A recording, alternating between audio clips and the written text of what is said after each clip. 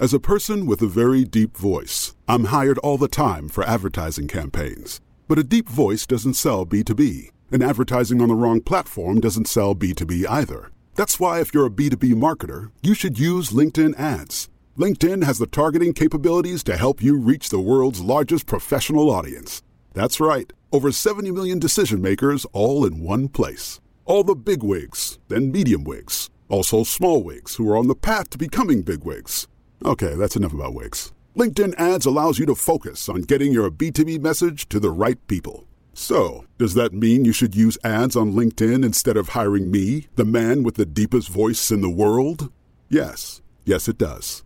Get started today and see why LinkedIn is the place to be to be. We'll even give you a $100 credit on your next campaign. Go to linkedin.com/MPN to claim your credit. That's linkedin.com/MPN. Terms and conditions apply. You may know you're listening to this show along the Marketing Podcast Network, but did you know there are other great shows on MPN to help your business? Christy Heiler hosts a fantastic podcast called Own It. Christy, tell us more about the show. Own It is all about celebrating women and non-binary advertising agency owners. We talk about buying out of the Boys Club of Advertising because less than 1% of ad agencies are owned by women. And where can people subscribe? You can find the podcast at untilyouownit.com. We're also on the Marketing Podcast Network at marketingpodcast.net. And of course, you can subscribe wherever you get your podcasts. You heard her. Go subscribe.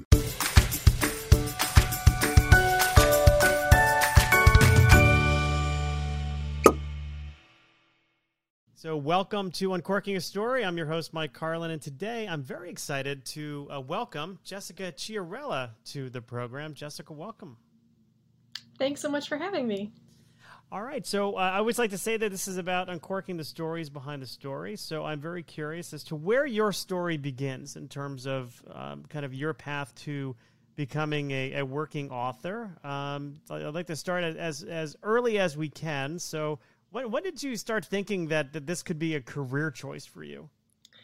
I think I was probably 6 or 7 years old when, the answer every time someone asked me what I wanted to do when I grew up was I wanted to be a writer. I loved Little Women. I loved Jo March. That was sort of imprinted on me as like, yeah, this is exactly the person that I want to be. And I always loved stories. My mother is actually a librarian. She's a retired youth services librarian. So like in our family, books were of paramount importance. I mean, it was just, that was what we did with our free time, was we were book people.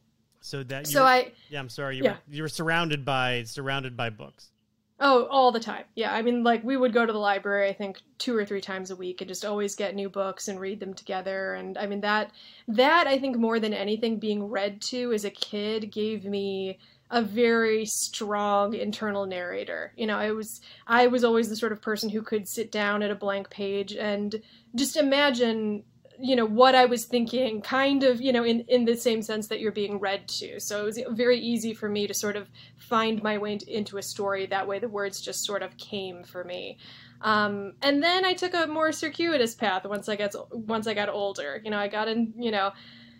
I got to high school and, I would start off these stories and think, well, I don't know where this goes. I don't know how to finish this story. I don't know what a middle is supposed to be like. And I didn't realize that writing is very hard, even for people who are successful at it. It's very difficult. And there will always be stumbling blocks and points in which you don't know what the next turn was going to be. And I've taken a lot of classes and been in a lot of programs and have sort of learned the tricks to figuring out where a story should go and what a story needs. But at that point, I thought it just meant that I wasn't very talented. I thought that a good writer would have a sense of exactly where their story was supposed to go.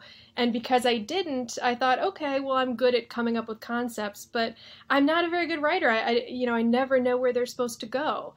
So I sort of shifted to other things. I ended up going to undergrad for political science, which I was and am still very fascinated by. And, I graduated in 2009 and sort of looked out on the landscape of the Great Recession and thought grad school might be a good idea. And, the one thing I had this professor for a creative nonfiction class that was in my last quarter of undergrad. And she just happened to mention at the end of the class that DePaul University, the school that I was at, had a master's of writing and publishing. And it was based on learning how to write fiction. And it just hit me like a ton of bricks. The idea of just spending time writing fiction. It was what I did in my free time. I mean, I never finished anything, but I would start these stories and kind of write and write and write. And just finding out, oh, there's a place where I can do this seriously with other people who want to be serious about this it was like to reach for a very terrible metaphor, just like a door opened, and I walked through and have kind of never looked back. So I did an MA at DePaul, and then I went on and did an MFA in creative writing at the University of California, Riverside. And that was sort of the way into professional writing for me. That's kind of where I got my start. How important do you suppose that those two master's programs were for you in terms of, building confidence, building a support system, building a network of people together? How important are all those things? Very important, I would say. I think the real difference for me was a professor that I had at DePaul's Masters of Writing and Publishing, Rebecca Johns. I mean, she was the first person who really sort of pulled me aside after class and was like, you're writing very good stuff. You need to take this very seriously. And she has been, my mentor and my advocate ever since, in terms of, helping me make contacts, kind of giving me the bird's eye view of, okay, what does publishing look like for somebody who had never done it before? And I think the MFA was really helpful as well. I mean, both programs, I was working with wonderful students. I made fantastic friends at my MFA program. All of the professors were incredibly, incredibly supportive. But, to have that kind of initial, attention from a professor, I think while I was still pretty young, while I was just starting out and feeling like, oh, I'm giving this a try, but I don't know, to have someone say, yes, you should be focusing on this. You are on the right path. I think that early positive feedback kind of made all the difference for me. Yeah, whether, I speak with a lot of authors doing this. And the one thing that everybody, has in common is that there was somebody at some point in their life who encouraged them, who gave them, and that could have been, for some of the people I talked to, it was like a teacher in grammar school. And to other people, it's, people a little bit, kind of later on in their schooling or somebody else in their life. But that encouragement to encourage the creative process, it's almost like a seed that needs to be watered and have some sunlight from time, isn't it? Yeah, absolutely. And I think for writers in particular, because it is not something that you're just doing for yourself. And I think that that's something that, a lot of young writers sort of have to learn that, you might enjoy writing and this might be the story that you are most invested in, but you also have readers and you also, need, like, what you are doing is one half of an interaction, and so I think not only to have somebody say, yes, you are, you have talent, you should be focusing on this, because everything in your life is sort of telling you, no, that this is not a worthwhile pursuit, that this is not something that a serious person would spend a lot of time trying to figure out how to do. Having that feedback, it's incredibly nourishing and it really does help you grow.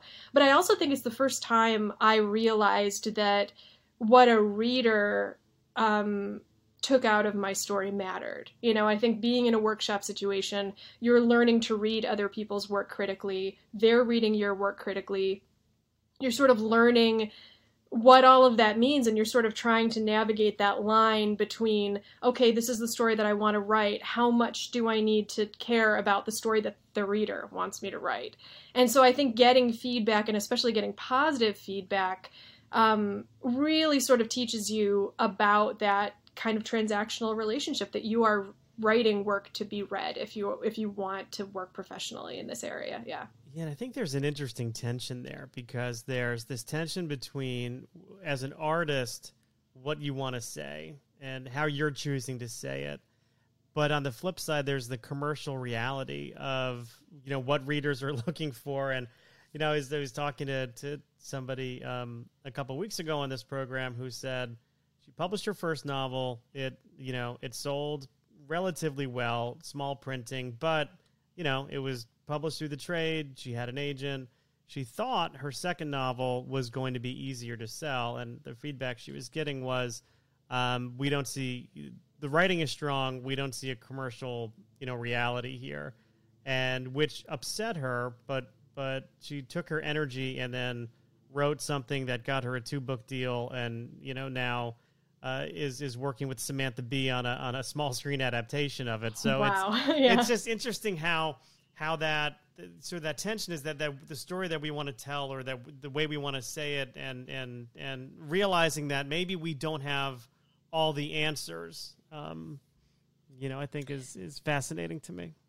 Yeah. And I think I feel that a lot, especially in this point in my career where I feel like, I made this shift from, my first book was speculative fiction. It was, kind of upmarket, like magical realism. And then, I went to my MFA program, and my first book was actually published while I was at my MFA program. And that program was very focused on craft. It was very focused on, sort of the pursuit of literary fiction, of writing literary fiction. And so then to come out of that and turn around and write a thriller, for me it was very much about trying to figure out how I could craft the best story that I could, and it was, for me, I sort of rediscovered a love of writing in writing this book because,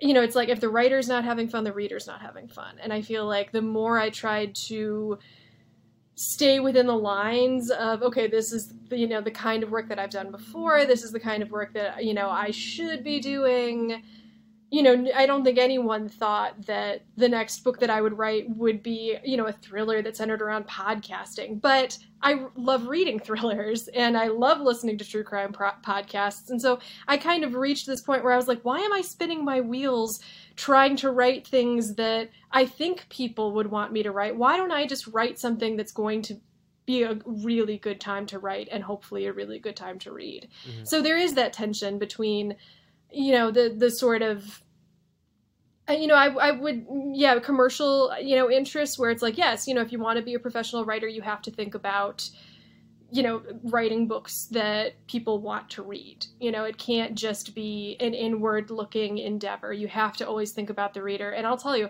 I've never thought about the reader more than writing a thriller, because it's all about misdirection and trying to keep people turning the page. And I think I learned a lot from working in this genre, and had a lot of fun along the way. Mm-hmm.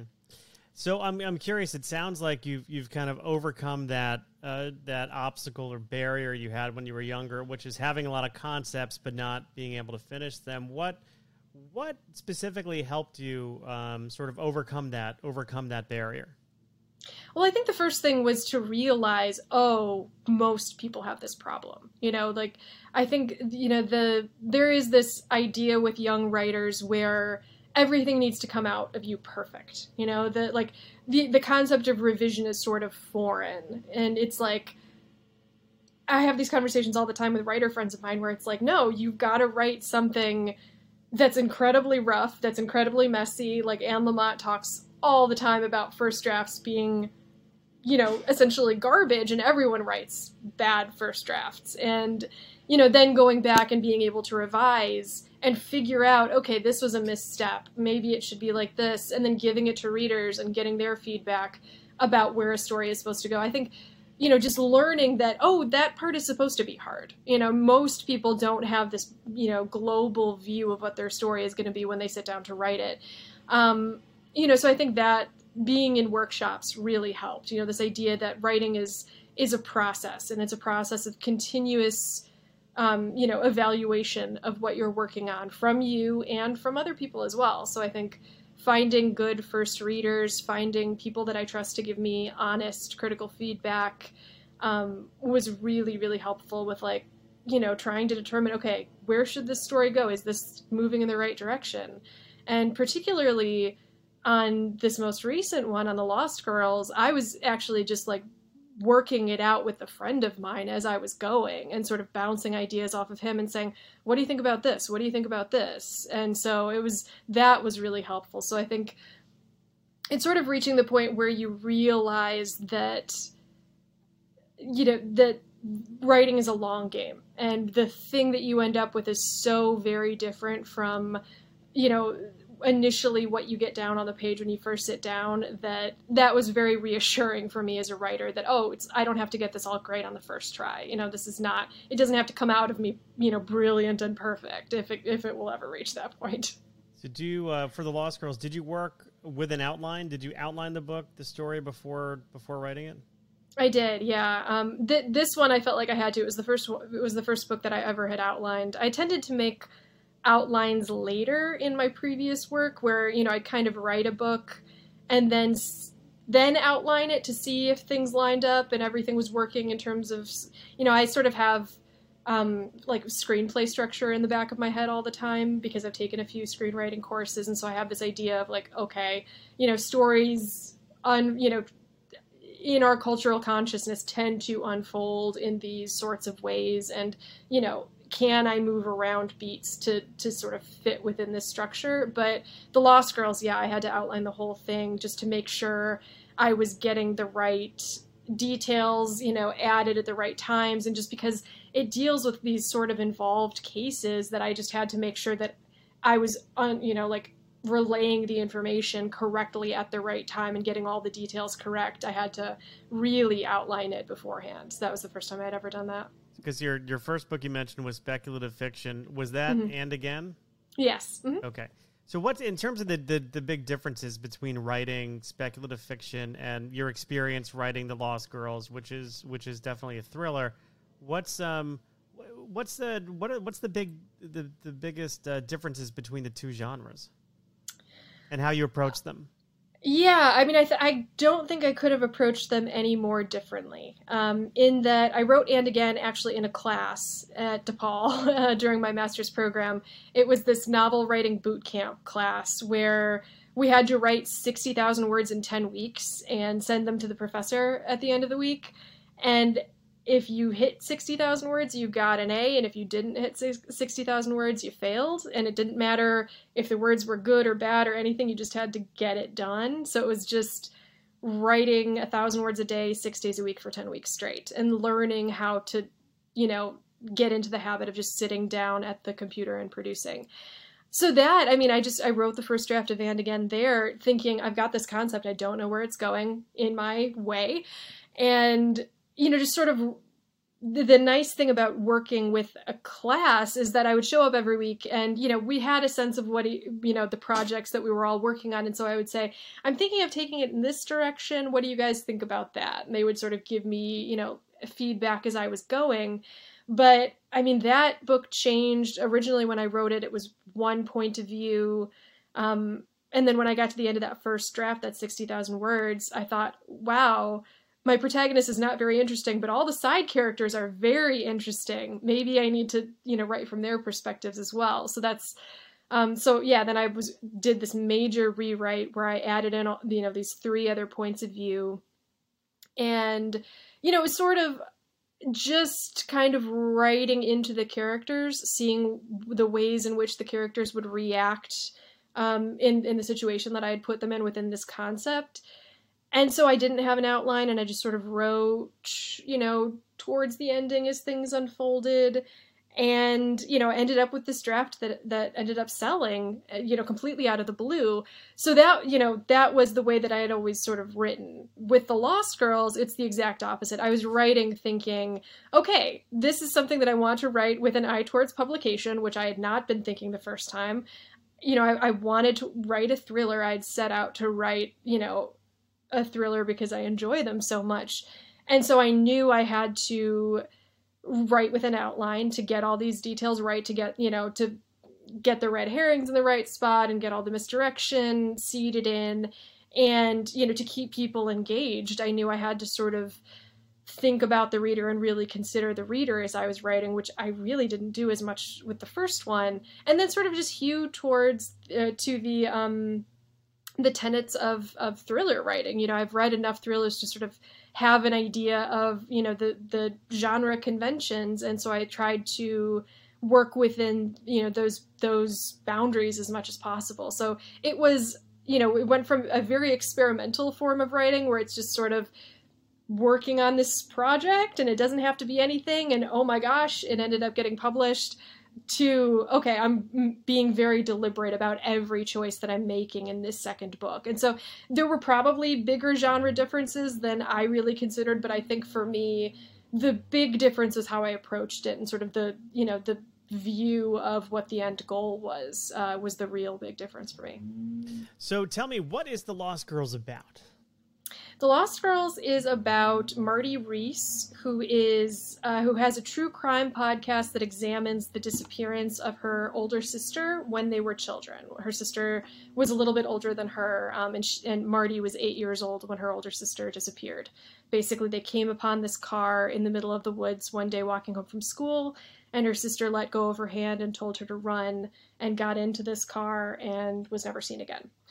And so Marty has grown up with all of this survivor's guilt and has, you know, reached this point in her life where everything has sort of fallen apart as a result of her obsession with her sister's disappearance. And so she has this podcast that explores her sister's disappearance, and it goes viral. It's very popular. And as a result, new leads start coming out of the woodwork. So she's contacted by this woman named Ava Vreeland about a case that Ava believes is connected to Marty's sister's disappearance. And it's a wrongful conviction case that she's trying to get overturned. And that's kind of where the action of the book takes off from. Yeah, wow, that sounds fascinating. Were you a big fan of Serial?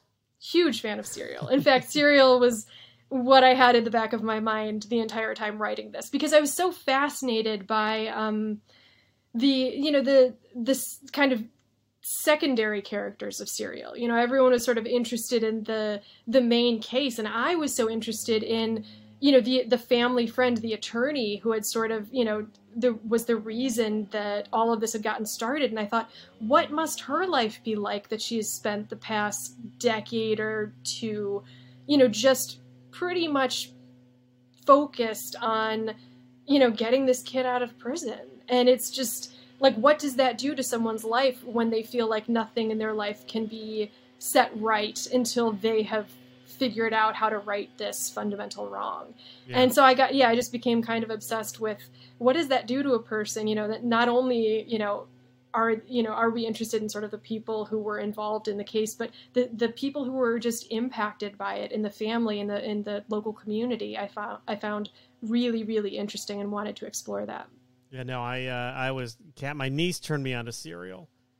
And she and I were just joking around one day, and I said, you know, we should do a parody. This is going back, I don't know, 8 years ago.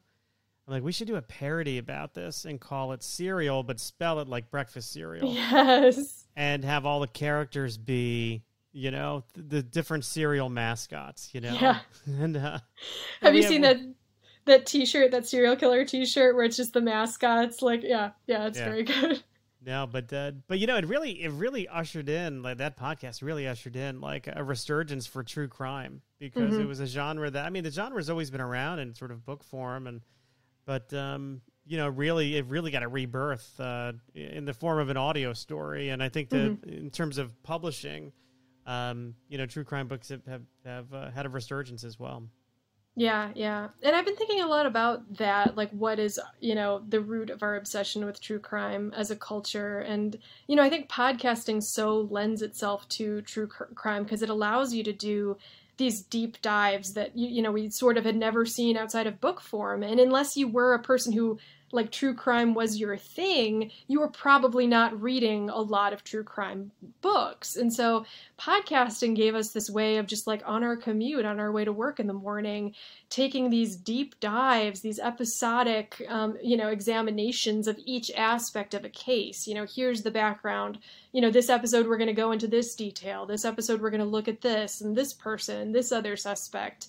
that, I think we'd never seen before. And I think, in our culture, we've been, particularly those of us who grew up in the pre-internet age, we've been so used to engaging with the criminal justice system and engaging with, cultural and societal violence in these sort of, like 30-second snippets on the evening news, that I think getting these deep dives and getting these like examinations of cases that we'd never seen before, I think it creates a lot of empathy in people. And I think it, it gives people a wider view of what, the impression was just sort of senseless, indiscriminate violence in our society. And I think that's important. I think it's really interesting. Yeah. And I think too, it's like with true crime podcasts, certainly Serial, and there's a whole bunch of others, obviously, it brings you back to, it's almost like my parents' generation. So my parents are in their late 80s, or 88 and 89. And, they of course grew up with radio and serials on the radio. And I think what these podcasts have done are sort of simplify storytelling. Like, you don't have all the visuals, right? You're not distracted by visuals. But if the storytelling is good and captivating and, of course, well produced, it can really hook you. But I think the hook is also, it's just the simplicity of the format, just being able to engage and immerse yourself into this audio story without all the distractions that we see on TV or, in other places.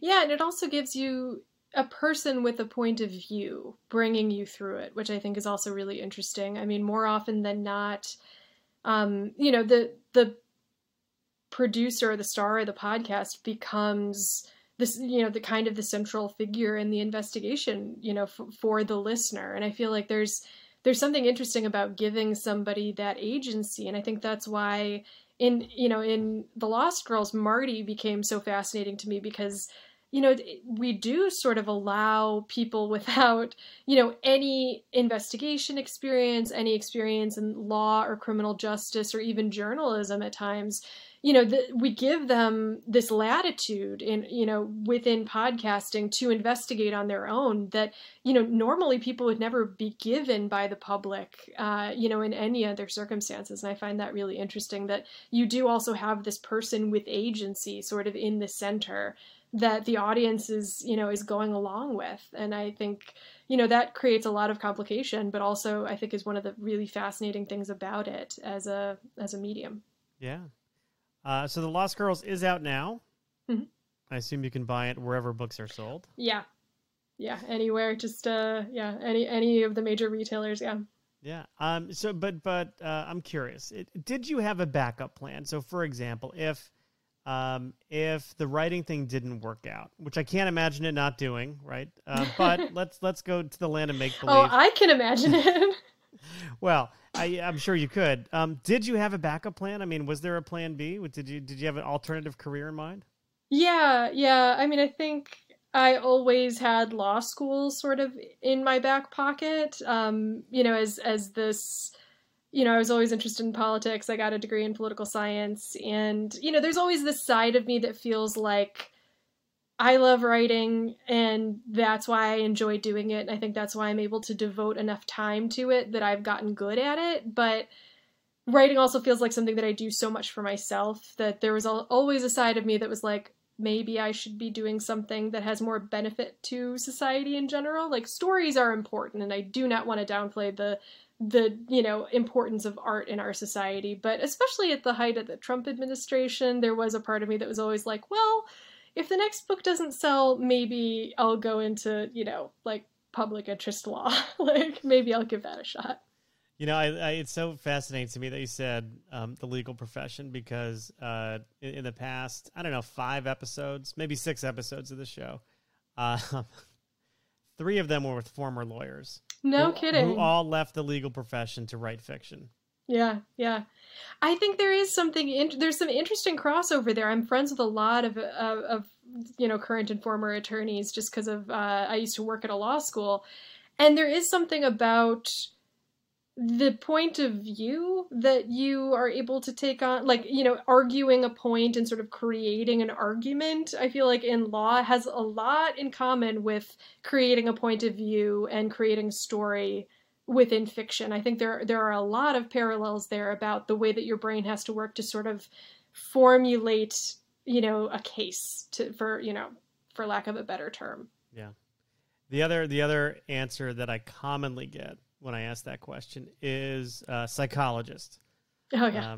Because so often writing is about getting into the minds and the heads of not only your characters, but as you pointed out, the reader and kind of what they're looking for and what they want. Yeah, it's interesting. My brother's a psychologist, so I have a little bit of a view into that. And there is a part of me that's just like, oh boy, like, that is a bridge too far for me, because I'm just like, I don't know how to help these characters that I've created. Like, that would be like, I have given them a lot of trauma and a lot to unpack, and I am completely unqualified to help them with any of that. So that's an interesting answer, though. Yeah. Well, they'll your characters can keep your brother in business. Exactly. Yeah. That's what he's there for. If they weren't make-believe. Yes. Yes. So, I mean, just given your interest in writing from a very young age, I'm just curious as to if you remember any of the early stories that you had started to write. Oh, yeah. We always had like writer's workshop in school, and there was this story that I wrote one year that was a finalist in this young author competition that Illinois had every year. And so, I got to go downstate to this conference in Springfield, and it was like a big deal. And I just, the thing that always stuck out to me, it was like a Little House on the Prairie, like ish story about this girl and her horse and her best friend. It was just very much kids fiction. But there was this revelation for me pretty early on when I started writing these stories that I was a quiet kid and I was a daydreamer. I would always be off in my head somewhere. And so I think the connection that I made when I thought, oh, like I could write this down, and then, did that, and then, got a positive response from the people around me. That was, I think, the big turning point where it's like, oh, the stuff that I sort of just sit around looking out the window thinking about, writing myself into Little House on the Prairie, essentially, I can just put that down on paper, and that's called writing, and that's something that's valuable, and that's something that's important. And so, yeah, for me, that's the one that always stuck out to me, because I just remember vividly, like, sitting at my parents' dining room table and just like, trying to figure out what to write, and then just thinking, oh, I'll just write that. And it was really a light bulb moment for me as a kid. So I'm curious, how old were you at that point in time? Oh, I want to say that was either first or second grade, so probably 7-ish. 7-ish. Okay, so yeah. So think about yourself at 7 years old and think about yourself now. And if you could write a letter to your 7-year-old self, what are some of the things that you might tell her? Oh, that's an interesting one. Specific to writing or just general life lessons? It could be general life lessons, yeah. I would say not to worry too much about getting things right the first time. I mean, I think in writing and outside of writing, I think, there was always this sense that I knew so many people who knew exactly what they wanted to do with their lives and sort of, had it all mapped out, especially in high school. There were always those kids who sort of had all the answers, when they started to look at colleges and that sort of thing. And for me, I was interested in so many things. I think that if I could tell kid me one thing, it would be, follow your interests, go where your energy takes you. And, that has served me very, very well in my life. And I feel like that was a hard lesson to learn, because you sort of want to get it right the first time. You don't want to be seen as shifting gears or the person who hasn't figured it out, even graduating from undergrad. I mean, graduating, and with a bachelor's in political science and thinking, oh, I think I want to focus on creative writing, felt like a very hard left turn for me, and involved a lot of conversations with a lot of people in my life. And then I think I would also just tell her to trust, in your own abilities, and to sort of, don't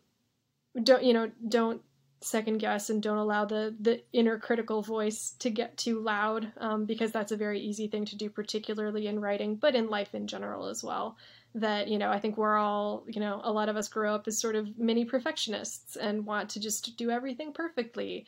And when you don't, you beat yourself up over it. And I think for me, learning that life and work and success involves a lot of false starts and a lot of mistakes, I think was a hard lesson for me to finally learn. But I'm partially there, I think. Yeah. Well, that 7-year-old girl turned out pretty good, I'd say. Yeah.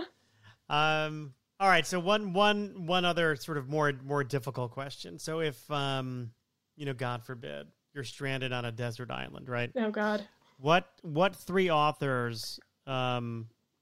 You don't have to give me the actual specific works, but what 3 authors would you want to have access to in terms of their body of work? Oh, see, this is a tricky one because this is like, it's not the favorite question. It's like, who has a very interesting and diverse body of work that would keep me occupied, right?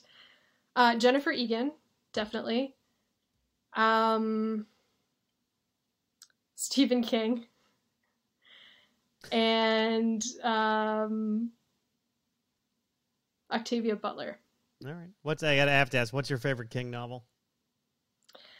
I mean, I read it back in the day, and that is an off-the-wall book. Like, that book is... You think? Yeah, but it was such a ride. I mean, it was just one of those where I was just like, all right, like, there's no stopping me now. Like, I will not get, like, I have to finish this book. Like, yeah. This book is, more important to finish than, like anything else that I have to do in my life. So yeah, it was, yeah. I think, he's such an interesting writer, and he just has such a crazy body of work that I don't think you're ever going to get bored, if you're just reading a lot of Stephen King. Oh, not at all. I remember the first time I read The Stand. That was to me. And then now, like, after this pandemic that we're kind of still navigating our way through, that one kind of hit a little closer to home. Yeah, that one, I have not read that one, but I know what it's about, and I think I was looking for books to read, pandemic books, and I was just like, oh no, maybe not that one. That one seems a little intense. Maybe wait till after, after. Yeah, until we're like well out of the woods. It's in the rear view. Yeah. So many people who listen to the show are aspiring authors themselves, and I'm curious if, as we wrap up here, any words of advice that you'd give an aspiring author?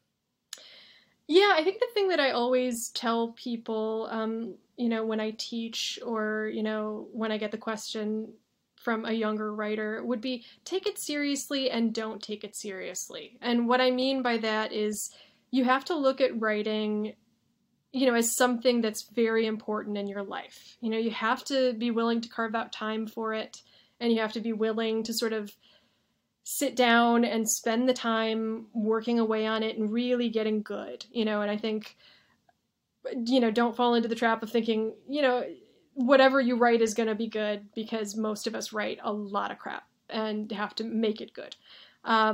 So I think take it seriously, but then also don't take it seriously, where it's like, if you're not having a good time, if you're trying to be perfect, if you're trying to write the next great American novel and think that you are, the undiscovered literary genius out there, like, maybe you're not playing around as much as you should be. Like, I think part of writing is just creating unexpected moments for yourself as well as for the reader, and having fun with it, and sort of being able to be free with what you write. And so I think taking yourself too seriously as a writer kind of hinders you from really exploring and really sort of seeing what you're capable of, and where stories can go in surprising ways. So I feel like take it seriously, but don't take it seriously is probably my best and most vague piece of advice. Well, there we are. Words of advice from Jessica Chiarella, author of The Lost Girls, which is available everywhere right now. Mm-hmm. I will say, though, to my listeners to really consider going to your local independent-owned bookstores, because let's face it, they were having a hard time before the pandemic. So if you have a choice, please consider buying it at a local independent bookstore. However, if you have to buy it online, I'm sure it's available at bookshop.org. Is that right, Jessica? That is correct, yes. All right. So that is a website that does a wonderful job supporting local independently owned bookstores. I'm not exactly sure how they do it. I just know that they do it. And my little bookstore in New Canaan, Connecticut benefits from it. So I will give them a plug as well. Jessica, this was a fun conversation. Thank you so much for coming on the program. Oh, I so appreciate it. Yeah, I had a great time, and thank you so much for having me.